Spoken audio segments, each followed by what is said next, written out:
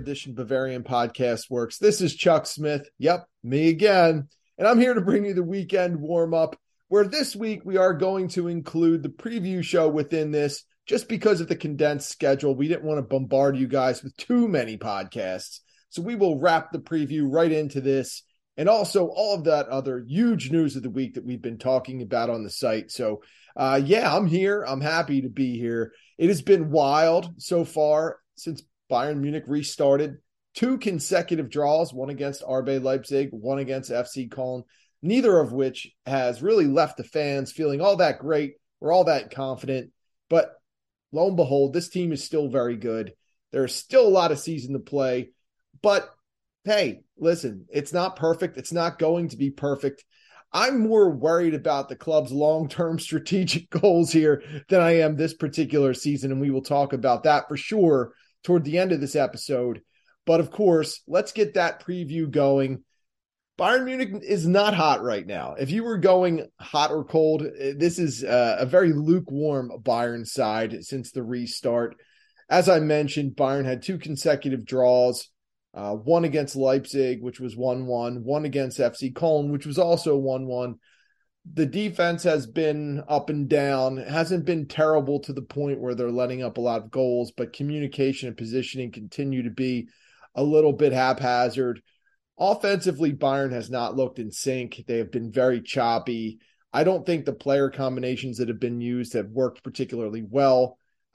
Also am theorizing there's a hell of a lot of weight on Jamal Musiala's shoulders right now, and I'm not so sure that the pressure isn't getting to him a little bit. But let's take a little look at where Bayern Munich and Eintracht Frankfurt are in the standings. Of course, Bayern Munich is sitting in first place through 17 match days. They have 10 wins, 6 draws, 1 loss. That is good for 36 points. They have 51 goals for, 15 against, both pretty darn good numbers. Of course, in their last 5 games, Bayern has 3 wins and 2 draws. Eintracht Frankfurt, however, is quietly putting together a very, very solid season. They have, through 17 match days, they have 9 wins, 4 draws, and 4 losses. That's good for 31 points. Right now, that pushes them into 4th place ahead of Borussia Dortmund and SC Freiburg, who both also have 31 points. Eintracht Frankfurt has 36 goals for, 25 against. Since the restart, Eintracht Frankfurt has a 3-0 victory over Schalke and a 1-1 draw with SC Freiburg. Over the course of their last 5 games, dating back to the Hinrunde, Eintracht Frankfurt has 3 wins and 2 draws. So this is a very good Eintracht Frankfurt side. I don't think that there's any doubt, at least among the BFW community, that this Eintracht team can be very dangerous, not just for Bayern Munich, but for the rest of the league. I think, I personally did not expect Oliver Glasner to be able to rally this team like he has this season. I think he's done a really good job. Of course, they've got a couple of stars that are breaking out, as they always seem to do. Randall Kolo Muani has been one player who has really gotten a lot of attention, especially on the transfer market. And it looks like he's going to be another one of these Eintracht Frankfurt players who has a great period in the Bundesliga and who will attract a lot of attention and who will probably ultimately leave after this season, because I think some club is going to get a little bit desperate for an attacker and probably offer Eintracht Frankfurt a little more than Kolo Muani is worth, and that will probably seal a deal. Kolo Muani is an interesting player. I think he's got a lot of talent, of course, but when clubs start to get desperate and when a player really starts to emerge like he has, becomes a hot commodity, and that will draw some attention. And I do think that Eintracht Frankfurt has been so good at acquiring talent and developing talent that when it recognizes an opportunity to make a lot of money that will help the club in other areas, I think they more often than not seize that opportunity. And I think that's what will ultimately happen with Kolo Muani. I just feel like he probably won't slow down this season. And if he can continue some type of consistency, he's definitely going to line himself up to be the next Luka Jovic or Ante Rebic, who those were 2 players who really exploded on the scene. We could talk about Sebastian Haller as well. they all did so well at Eintracht Frankfurt and were able to garner enough interest to bring in some money for the club. So Eintracht Frankfurt has just been really, really good at utilizing the talent that it has, developing it, and making it really attractive to other clubs. One of the other players that I'd like to focus on is, of course, Mario Götze, who, we have seen a lot of stories lately about Götze and his resurgence. We also happened to see one this week from Uli Hoeneß, who talked about when Hansi Flick wanted to bring in Mario Götze, and then it just didn't work out at the time.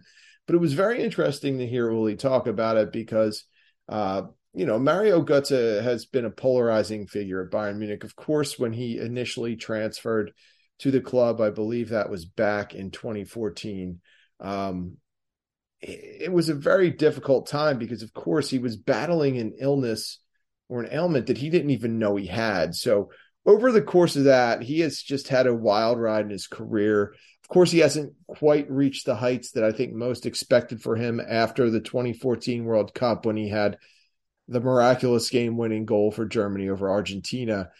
But I do think Götze, I don't think the talent has ever waned. I think, honestly, it's one of those situations where his body has let him down a bit.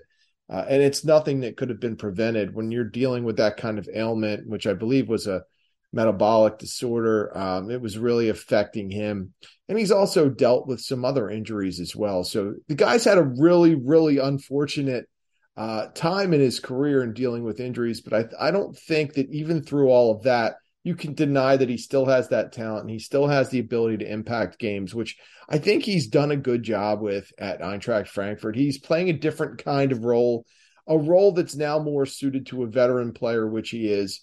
And I think that he provides a lot of leadership and a lot of guidance to me, what is essentially a very inexperienced Eintracht side. Now, by inexperienced, I don't mean they're necessarily young, but they're not experienced in having to really seriously compete for a Bundesliga title. And I think that's what they are doing this season. I think that they are legit contenders. Of course, another big reason for that, aside of Götze, is the play of Kevin Trapp in between the sticks. Trapp was linked to Bayern Munich, but of course, those things just tend to emerge out of nowhere. It did seem like that was a case where Trapp's agent might have been trying to stoke the fire a little bit. But either way, that was soundly denied by Frankfurt, and Trapp will most certainly be in net against Bayern when the two teams square off this weekend. As for what we can expect from Bayern Munich, after playing the same lineup 2 games in a row, I'm very curious to see how Julian Nagelsmann handles this. I honestly couldn't even guess at what he's going to do. Will he play it stubborn and start the same lineup once again? Will he mix things up? If he does, who steps out? And there's going to be an overarching theme with some of the choices that I think Nagelsmann is probably going to make. But let's just take a look at how I think this squad is going to set up. And again, I could be way off because I am just spitballing here. We have no idea what Nagelsmann is going to do. We'll have Jan Sommer, of course. I think, even though it's the 3rd game in a week's time, I think that Sommer just needs the experience playing with this team and needs to get a feel for them, and they need to get a feel for him. So I think it makes sense that he plays this game as well. At center back, I think Dayot Upamecano and Matthijs de Ligt still need more time. They still need more communication. They need to work on it. So I think it's imperative that they play together and continue to do so. That partnership needs to get better. It's not that they've been bad. They certainly have not. But they are definitely not completely in sync at all times. And I think that if Bayern ultimately wants to have a chance to win the Champions League or even get past PSG into the next round, those two are going to have to be better collectively. As far as the outside backs go, it's very similar to the center back situation in that there really aren't many other options. I think Alphonso Davies and Benjamin Pavard are no doubt starters there for this match. Davies, of course, has been good, but there are some lapses. I'd like to see a little bit more consistency out of him and some growth in his game.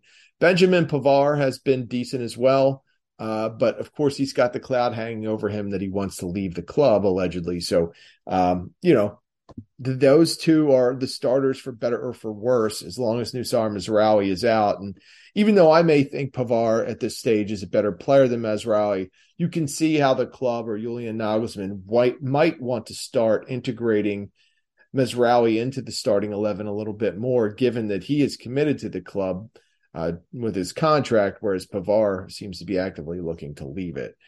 The midfield is where this really gets interesting, and it's a topic that we will also talk about in a little bit. Joshua Kimmich is a no-brainer. As much as I think he needs to sit occasionally, given the magnitude of this Eintracht Frankfurt matchup, you need Kimmich in this match. But from here, it gets a little bit difficult. Leon Goretzka left the last match after a head clash. He was complaining of dizziness, so he was taken out. I don't know if Nagelsmann will roll him right back out there. We haven't really heard anything about any ongoing effects or if he definitely had a concussion. You can make all the assumptions you want about what dizziness means after a head clash. But Goretzka, for better or for worse, has been Kimmich's partner, and I think he's done a pretty damn good job of it. Not everyone agrees with that. And I think the coaching staff is actually starting to sour on Goretzka a bit. And I think it has part to do with his availability. He always seems to be picking up some kind of ailment, some kind of a knock, and it's really hindered the coaching staff's ability to depend on him. So if Goretzka doesn't start, which I'm going to predict right now he does not, where does Bayern Munich's coaching staff look to? Do they go with Ryan Gravenberch, who was used as the substitute against FC Cologne and came in and did an okay job? He was good, not great in my eyes. Of course, Gravenberch, you could really surmise that he's getting a little bit more of a look now because he complained so adamantly about his playing time in the fall. And with some of the vultures circling like Liverpool, who wanted to bring him in on a loan, you can see that the club might be feeling a little bit of pressure to show him a little more love in terms of playing time and give him the opportunity. I found it interesting that he was brought in to play that 8 position next to Kimmich, because we had just heard before the World Cup break happened that Bayern Munich had started to consider Ryan Gravenberch as more of a 10 than anything. So I thought the transition to him playing the 10 would start to happen, which of course would have meant less playing time overall because that position is jam-packed. But I think what we're going to see is probably Gravenberch one more time, this time in a starting role in a key match.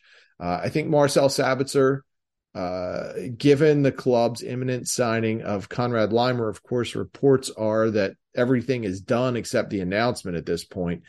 I think it can be ascertained that Sabitzer really is not in the club's plans.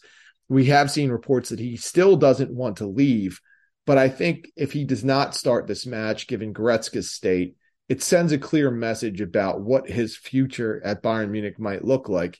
And what I mean by that is, sure, you can stay, but you're never going to play. And it would be a shame because I think Sabitzer's had a really, really good run here this season. And I think you could make arguments that he was a better partner for Kimmich than Goretzka was for different stages of the season because of his ability to sacrifice his own game for the betterment of what Kimmich wants to do. So if Gravenberch starts and Sabitzer sits, I think it's a clear message as to what this club expects from Sabitzer and if they want him back next season, which honestly I don't think they do. And that is a shame. He's still a very good and talented player, but this central midfield competition is going to be off the charts.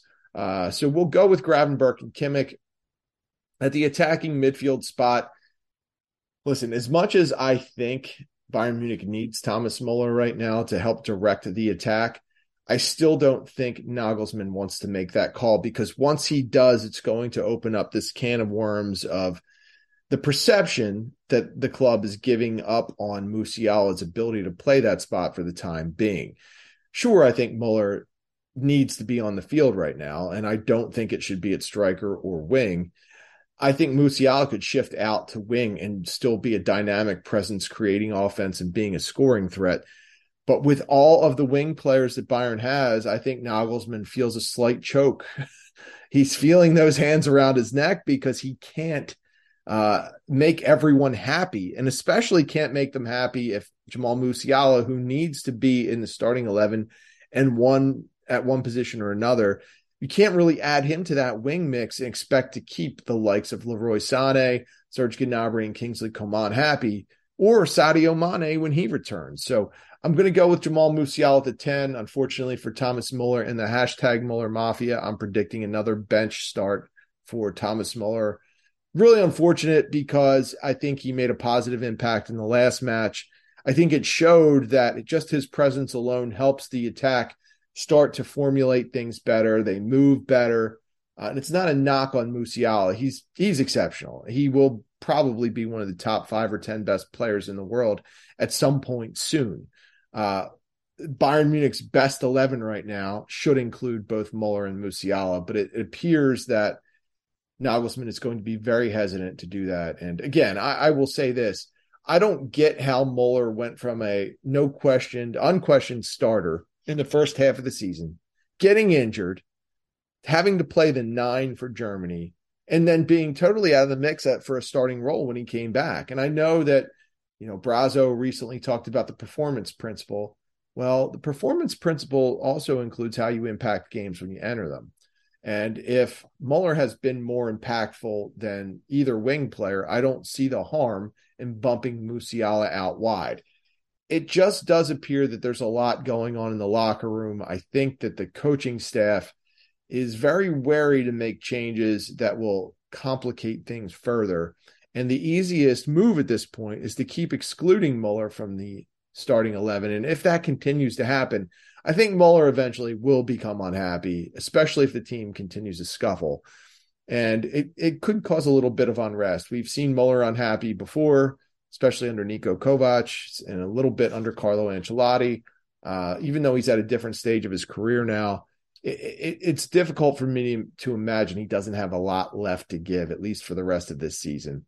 At wing, you really have 3 options here: Leroy Sané, Kingsley Coman, and Serge Gnabry. Given everything that Gnabry has been through with his ill-fated trip to Paris, the public criticism, some shots from the club, it looks like even though Gnabry got called in for meetings and discussed things and everything was in alignment, and that he did the extra training session when he didn't have to, it was completely voluntary when he showed up to practice with the players that did not start the Cologne match. It looks like this is a spot where he's going to sit out. And I think it's a message that probably the coaching staff wants to send to him. So I think we are going to see Leroy Sané and Kingsley Coman start this match. If we don't, I'm not really sure how to take that. As a fan, I don't really care if he starts or not. It doesn't matter to me. I'm more concerned that his career has become a roller coaster ride of performances aside of what he does on his downtime. But I get why the coaching staff is irritated about it, especially when they have this depth problem in terms of having too much of it at wing. So, if they start Gnabry, I don't know how, if I'm Kingsley Coman or I'm Leroy Sané, whoever gets excluded, I don't know how to perceive that. And if that will create some issues for them, since they are, by all accounts, doing things that the coaching staff approves of on their downtime. So we'll go with Coman and Sané, with Gnabry probably coming in as a sub at some point. At striker, I think it'll be Eric Maxim, Choupo-Moting. I think Choupo still, he's been good. He's not great. And we'll talk about him a little bit later. He's producing at a requisite level right now for what Bayern needs from him. Can he maintain it? That's the big question. Doesn't really matter for this match because he's the best option that they have. So that's the starting 11 that I'm going to go with. As for a prediction, I think this match could be a little bit tougher than the 2 draws, honestly. And this will tell us a lot about this Bayern Munich team. They didn't show a lot. They were a little bit sleepy against RB Leipzig in terms of how they were able to perform when they needed to. Against FC Köln, they got caught sleeping right out of the gate and were able to battle back, but just weren't good enough to come back and win that match. So in this one, as much as I think Bayern Munich could be in the midst of a little bit of a downturn, I do think they'll come out and win this one 2-1. It's going to be difficult. I think Eintracht Frankfurt has a pretty good formula for how to play against Bayern Munich, but ultimately Bayern has that talent. They have that ability, and they need a win right now. So we'll go with 2-1 for Bayern Munich, and that will wrap up the preview portion of this show. And we'll now hit on what we normally do, which is the things that we learned this week. And we'll count that preview as number one. But the second thing that I learned this week is that, and this touches on something we just kind of spoke about, is that there's a changing of opinion on Leon Goretzka. And it seems like Ryan Gravenberch is being anointed as the next one to take over that starting role, at least for the rest of the season. Now, for whatever reason, public opinion on Goretzka has really went from, I couldn't give you a guesstimate of percentages, but there were many, many pro Goretzka folks before the season. Now it seems like that number is dropping, and there are a couple of reasons for that. One, he was injured for a good chunk of the Hinrunde, which, when you're out of sight, you're out of mind. So a lot of fans were then focused on how Marcel Sabitzer was performing, the potential of Ryan Gravenberch, and then this transfer rumor that seems to be coming to fruition, stating that Konrad Laimer was going to quickly be on his way to Bayern Munich after this season ends. For whatever reason, Goretzka has started to draw the ire of fans. And I think some of it probably has to do with his role in the Germany protest and the fallout from that and everything that came out afterwards, where we saw that a lot of the team did not want to participate. They just wanted to focus on football, and that Goretzka and Neuer really pushed the issue. And while it really didn't seem like anyone was against the sentiment of the protest, they didn't want to make the protest become about them as a squad. And unfortunately, that's what happened. And there were whispers that, Goretzka is a grandstander and that, he's trying to put himself in the spotlight, which on any team is kind of a death knell for team chemistry. And I think that might have played a little bit of role in why Germany was so choppy in the World Cup. But either way, the fan sentiment toward Leon Goretzka has really started to go downhill. And I think it's a shame because, listen, he has been brittle. He's had a lot of injuries. But when he is on, he is as dynamic an eight, a great box-to-box presence as there is. I mean, he can affect games in so many different ways. I think there's a lot at play here. I think that Bayern Munich knows it has a pretty good talent in Gravenberch, who might not quite be ready, but he quite frankly wants to run before he can crawl or before he can walk. He is a good player, with a lot of potential, but is he ready for the rigors of the Bundesliga and then the DFB Pokal and the Champions League? Is he someone that the club can depend on? I think he's kind of complained his way into the discussion for a starting role. As for Sabitzer, like we just talked about, I think he's now off the radar, and it doesn't matter what he did in the first half of the season, because with Laimer now officially not officially, but all but officially incoming, it seems like Sabitzer is now just an afterthought to this whole mix. Why Goretzka has kind of taken this turn, and not just the eyes of the fans, but in the coaching staff, I do think it has to really revolve around his availability. He has picked up a lot of knocks. He has missed a lot of time. Even against Cologne, when he was, I think, having a very good match, he sustained, that knock on the head caused some dizziness and he had to come out. And we saw Gravenberch come in. I do think the coaching staff could do a little more to rest Kimmich, but of course I've been beating that dead horse for about 2 years, and use a combination of Goretzka and Sabitzer, or Goretzka and Gravenberch, whatever. I think there could be more rotating there that would be beneficial, because there are many games where we see Joshua Kimmich looking like he wants to step on the accelerator but has no gas in the tank. And for his own good, I think he should sit a little bit more. But when you have the talent that Bayern Munich has in the central midfield, it makes no sense not to utilize it all to its fullest capacity. And right now, I think with the way fans are starting to perceive Goretzka, and that, and maybe I'm reading into this a little much, but it seems like the coaching staff has soured on him a little. I think this could be an opportunity for him to assess what's going on. And I'm not so sure if he thinks he's going to get the short end of the stick next season, if he's going to hang around for that to happen. Goretzka, for what we know about him, and he is a pretty private person, he has some pretty strong beliefs about a lot of things, but he seems to have really a strong sense of self-belief and confidence in himself. And I feel like his ability to work with Kimmich when Kimmich was, buying into the fact that he was a 6 and not an 8, I felt like that was as good a combination as there was in club football. in terms of a central midfield double pivot. I think they both understood each other's games. They knew how to play together. There was just really like a nonverbal communication between them as to what their roles would be on a specific possession. And now I don't know that it's fully there. I do think Kimmich wants to be more of an 8 now. I think he feels like he has much more to offer offensively, and that the 6 role is not quite what he wants to do. Now, how does that work? Sabitzer, he sacrificed his own game to play that 6 and did so admirably and did so really well. Does Gravenberch have that same willingness? I don't think so, at least not at this stage of his career. What about Laimer next season? Yeah, I think Laimer could easily be a 6. He's played the 6, the 8, a little bit of outside back, which I don't really think he'll play too much of at Bayern Munich. But he's a 6 or an 8, and I think he is also the type of player that we could see sacrifice a bit of his own game to work together with Kimmich. Now, if that happens and the long-term plan is for Laimer to come in and usurp a starting role over Goretzka and Gravenberch, I do think Gravenberch will unravel and probably ultimately want a loan or a move away.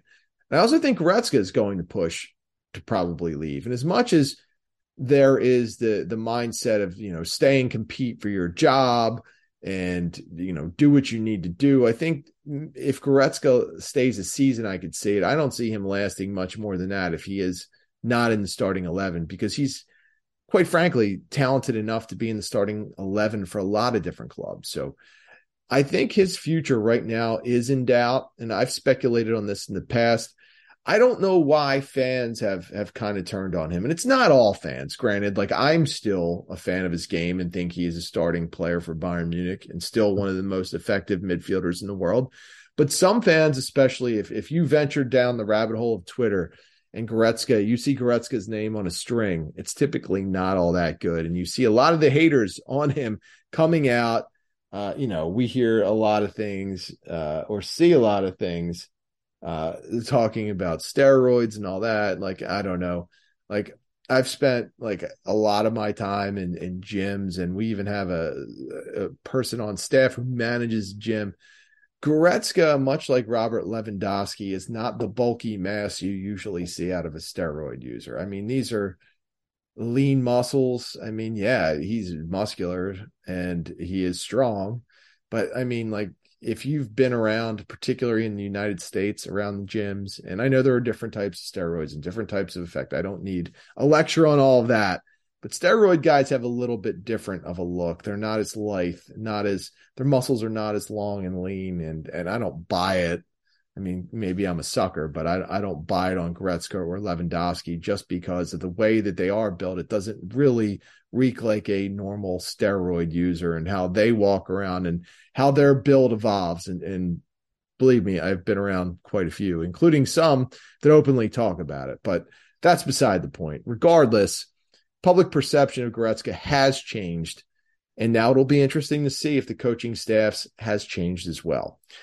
The third thing that we learned this week, and this relates to Konrad Laimer, is that FC Barcelona tried to hijack Bayern Munich's move for Laimer and was unsuccessful. And I know for so many Bayern fans, that was probably a laugher to see, because Barca right now, for all of the levers that it has to pull to bring in players and make sure their payroll is intact, adding Konrad Laimer even as a free transfer to the mix would have been another headache as to how to fit his salary into what is already existing. But either way, FC Barcelona struck out on that. But it did make me think about Sabitzer and his role. And the most recent report is that even though Laimer is incoming, Sabitzer is not quite sure he wants to leave. And what we have seen about Sabitzer from the beginning, and I know Russ has touched on this a bit, especially when Sabitzer was initially required. By Russ, I mean RLD, BFW staffer. Sabitzer is a family man. He's not looking to move around. He's particularly not looking to leave the Germany, Austria kind of area. It doesn't sound like he's of the mindset that he needs to be a starter any longer, which is to me a little concerning, because I feel like he's got a lot to offer. but he might have different goals in mind for his life. And we've seen several players adopt this mindset. Some players never get to that stage of their career, but perhaps Sabitzer has, and perhaps he is happy with his career in Bayern Munich. He's happy with his contract, and he's willing to fight for playing time, even if he knows it wouldn't be a level playing field in trying to get where he wants to be. So that'll be interesting to watch play out for Sabitzer. Still a good player, but bringing in Laimer definitely sounds like it is going to be an impediment to Sabitzer ever really having an important role with Bayern Munich again. But the moral of the story is for FC Barcelona. I mean, it was kind of funny to see that because we had not seen Laimer linked to them. We had seen several clubs in England, but not really any in Spain. So, Bayern being able to outduel Barca, especially after Barca was instrumental in convincing Robert Lewandowski to give up his Real Madrid hopes and sign a deal with them. I think it was a little bit of a turnabout as fair play, a little bit of that type of feeling from Bayern Munich fans. The fourth thing that we learned this week is that the much talked about transfer rumors linking Bayern Munich to Chelsea's Kai Havertz and Tottenham Hotspur's Harry Kane are probably all for naught. It does not look like Bayern is fully interested in either player at this point. Not that they're not interested, I should say, but that the realistic possibility of getting those players in and having them fit in with the squad it probably is not going to happen. And for Kane, it has nothing to do with his ability or willingness to integrate. It has to do with his cost. He is not affordable for Bayern Munich. Uli Hoeneß said as much. And it does not look to me, and it's never looked to me like he wants to make the move anyway. So that is the longest of long shots. We've talked about that several times on the podcast. I don't want to waste anyone's time droning on about it any longer. It really is a matter of cost and the fact that Bayern Munich cannot afford a transfer fee plus his, pretty hefty salary. So Kane, we can see why it's off the table. As for Havertz, there was some speculation that Bayern might want to use him as a 9. But the latest thing that we have seen is that they don't want to use him as a 9. They pretty much only see him as a 10. They don't see him as a wing. And the 10 position right now is pretty jammed up with Jamal Musiala, Thomas Muller, maybe Ryan Gravenberch, maybe Paul Vonner, maybe Arian Ibrahimovic. Who else? I mean, there's a million other young prospects that also play the 10. So it just does seem like Bayern is not going to be shopping for that position anytime soon. So those of you hoping to see Kai Havertz in one form or another at Bayern Munich, you're going to be disappointed because it just does sound like at this point, Bayern is not really all that interested and is going to move on and pursue other things. The fifth and final thing that we learned this week is Bayern Munich has a plan for its attack. And here's what I am here to tell you is that I think it's a mess. And why do I think it's a mess? Well, let's just take a look. We saw this report emerge from Sky Sports' Florian Plettenberg, which laid out how Bayern Munich views its depth chart for next season and how it wants to proceed, which to me, I kind of felt like was a mess. So let's start at the wing positions. At left wing, Bayern sees Sadio Mane and Serge Gnabry as the players for that spot. It sees Kingsley Coman and Leroy Sané as the players for right wing. When we look at left wing and we see Gnabry and Mane, I don't see that there's any way to keep Gnabry happy because Nagelsmann has really looked afraid to take Mane off the pitch. It doesn't look like he has any interest in having him sit on the bench, and maybe that's a Mane thing. Maybe he doesn't want to take the occasional game off. Maybe it's in his contract. Maybe it's an agreement that he made. But whatever the case, I don't think ego-wise you're going to see Serge Gnabry accept taking a backseat to Sadio Mane, just the same way as I don't think Sadio Mane would accept sitting out a couple of extra games in favor of Serge Gnabry. At right wing, this is a real dynamic battle because you have two players that have been pretty good this season, but one of whom, Leroy Sané, seems to operate best on the left. And this is why I actually put a lot of validity into what Plettenberg, who is, I think, an exceptional reporter, I put a lot of validity into what he has said here, because if you look and follow at how Nagelsmann has used these players, and you know what we know about them, where they prefer to play, how much they prefer to play, you would think that there is no way in hell that Nagelsmann would put Mane and Sané in competition with each other on the left side, because what if, and this is not out of the realm of possibility, Sané is better. Do you think Mane would be happy riding Pine behind him? Probably not. So if you put Sané on the right side, it puts him in the battle with Kingsley Coman, who the club apparently loves. And why not? He's a great player. I don't want to make it sound like there's not a reason to like Kingsley Coman, but I don't know why it has to be an either or, why these four players have to be divided among the two positions and only, really have to play those particular spots. This is a mess to me. I don't agree with this at all. I think that it's very short-sighted. And it's one of the reasons why I was not overly thrilled when Bayern Munich signed Sadio Mane, because I didn't feel like they needed him. I thought between Serge Gnabry, Kingsley Coman, and Leroy Sané, that was enough to have a starting core three wingers for two spots. When you mix in Jamal Musiala as a fourth option, then you've really got something. And now that we know Matisse Tell can also play the wing, that would have given you five pretty solid options, five dangerous options for sure. When you have six, I feel like this is just a powder keg waiting to explode.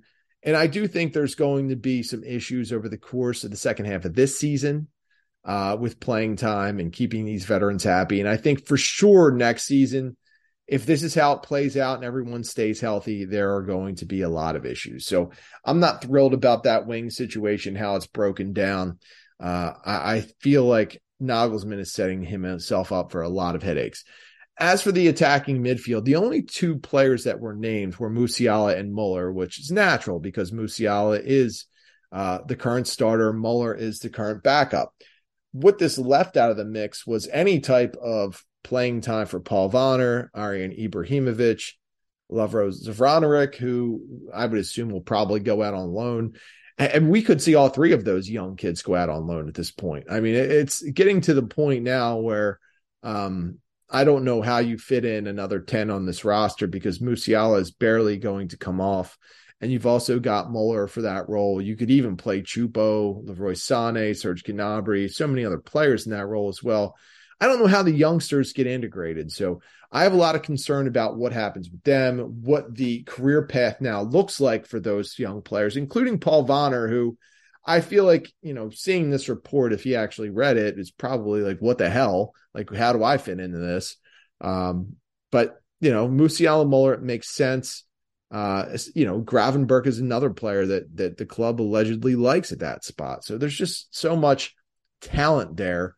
I can see why this is the direction they're going, but realistically, again, I don't know that you're going to be able to keep all of those players happy if Jamal Musiala is dominating the playing time, which I fully expect him to do. At striker, Eric Maxim Choupo-Moting, who is reportedly could be the benefactor of getting a $10 million per year deal or 10 million euro per year deal from Bayern Munich, is the player they're looking to be the long-term starter, and by long-term, the rest of this season and next season. Thomas Muller and Matisse Tell were mentioned as the backups.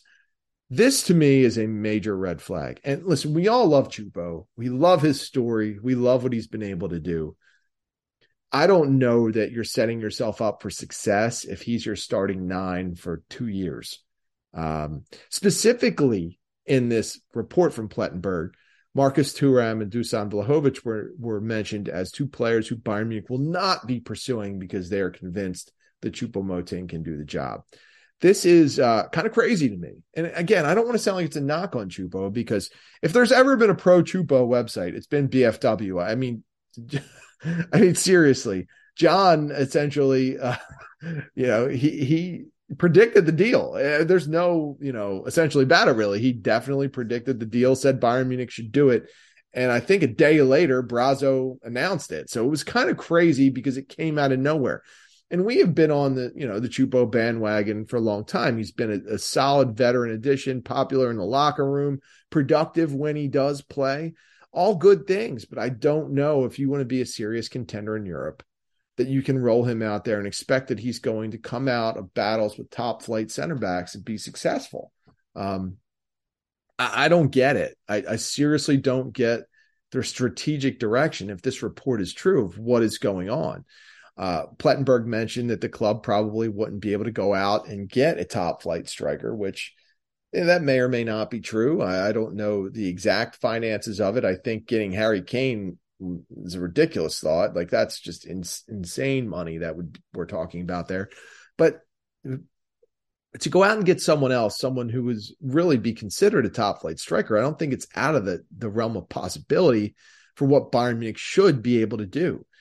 So I am worried. I am worried that this is going to turn into 2 years of treading water because Bayern is either setting itself up financially to make a big run at someone else, perhaps Florian Wirtz, or they just legitimately think they can win this way. And if that's the case, I worry a little bit about Nagelsmann. I worry a little bit about Brazzo, and I would love it if they prove me wrong.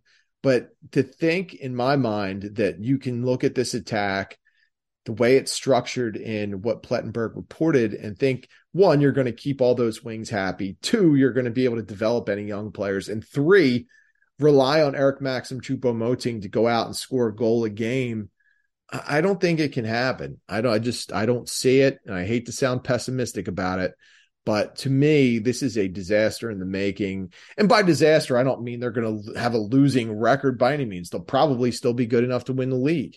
They might win the Pokal, but I don't think you can be a serious contender in Europe given this attack. And I don't see it. And, again, I'd love to be proven wrong about it. I know there are a lot of people that have strong thoughts about this. And when they read the report, they probably, formulated their own ideas. But I'd love to hear what you think about it, because to me, it's not going to work. And that's about as nicely as I can say that. One final thought for this show. I like to always hit on a little bit of entertainment at the end. And as you know, my streaming has been struggling, but I have kept up on The Last of Us, and I also wanted to mention Cobra Kai at the end. So let me just give you some quick thoughts on The Last of Us. Episode 2 on HBO was, I thought, good. Again, not great. I love the background and the introductory, basically the opening scene to each of the episodes has been excellent, where we see in the first episode a prediction about what might happen. And in the second episode, we see a doctor evaluating some of the early infections and the panic and the realization that the world is in trouble. I loved seeing that. The actual storyline so far, to me, it's been very slow. We are getting a lot of background about what the world is like, why things are the way they are, how these zombie-like creatures are operating, what is motivating and driving the characters, the dangers that are out there. It's been a lot of information. But the storyline itself is pretty slow. I find, I like the three main actors. They're all terrific. They are carrying it. If you had, I think, lesser actors there, I probably would not be as into the show as I am. To me, they are making the show because I think the storyline is still proven to be a little slow and a little boring. Maybe it's just the generation that I'm in now that, we've witnessed The Walking Dead and we've seen like the zombie tropes before and the suspense and all that. Maybe it's not hitting me the same way it would as if I had never seen The Walking Dead. But what I can say is the story right now is just progressing a little too slow. And I feel like for as much as I bang shows for jumping too far ahead, I think this needs to start to move forward a little faster. And we need to start seeing more of the outside world, the way things are outside of Boston. So that's my thought on it. The show still has a lot of potential. Still like what I'm seeing, but it's the same way with House of the Dragon. The first couple of episodes, you knew what you were in for. You were going to get a lot of information. You had to process it. You had to start to understand motivations and the way of the world. So I'm in that mode where I'm just taking it all in, not crushing the show, because I feel like there will be a good payoff. And I feel like there's still a lot of potential for it.